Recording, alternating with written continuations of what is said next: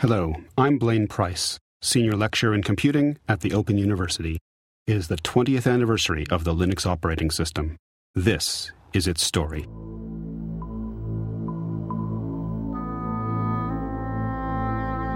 At the end of the 1970s, computing was becoming a closed world. Operating systems were jealously guarded, and their source code was kept secret. The major scientific and business operating system was Unix.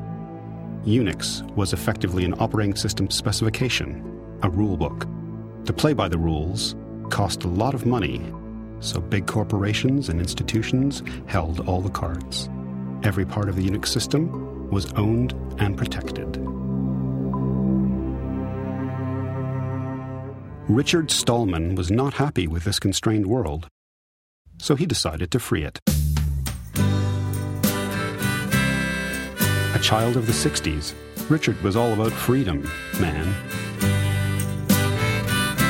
I wanted to be able to live in a world where we could use computers and be free, both to help ourselves and each other. At that time, software was just passed around between people, between friends. But the 70s gave way to the 80s. The corporations who owned the software started to lock it down.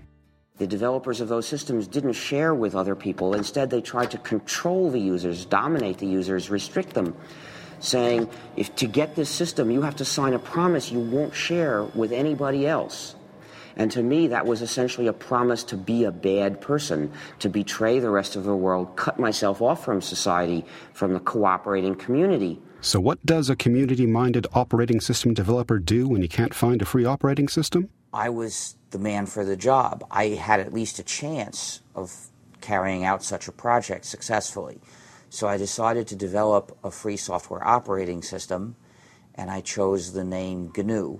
That was in September 1983. The name GNU is a recursive acronym. It stands for GNU's Not Unix. So if somebody asks you, what's GNU? Now you can respond, GNU's not Unix. And the funniest part is, it sounds like you're obnoxiously telling the person what it isn't, what GNU isn't, instead of telling him what it is.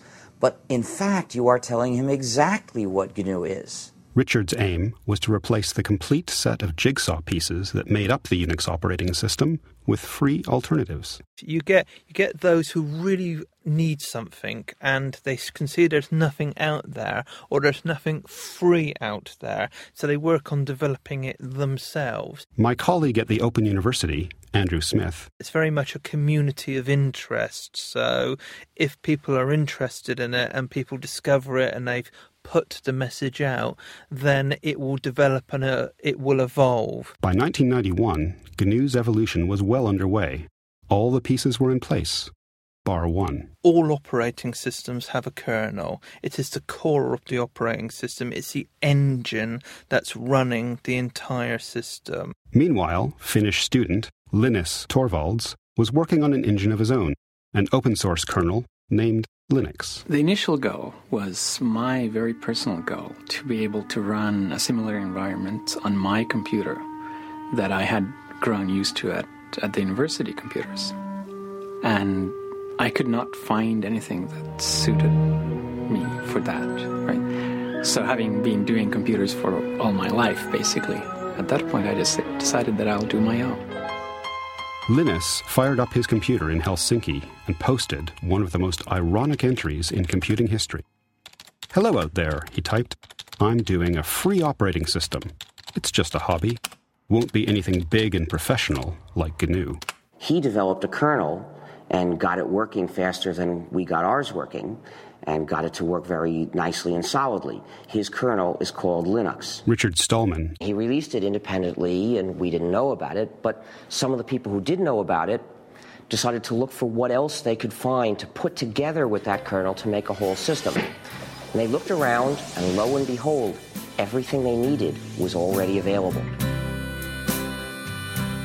There's a symbiosis between Linux and the programs, so that the programs run on Linux and they take advantage of Linux as a platform, while Linux takes advantage of the programs by just being able to use them. It was the user community, not Richard or Linus, who saw the marriage potential and brought the kernel and the GNU pieces together to make the complete Linux system. This spirit of cooperation and sharing is the driving force behind Linux, a free software movement that changed the world.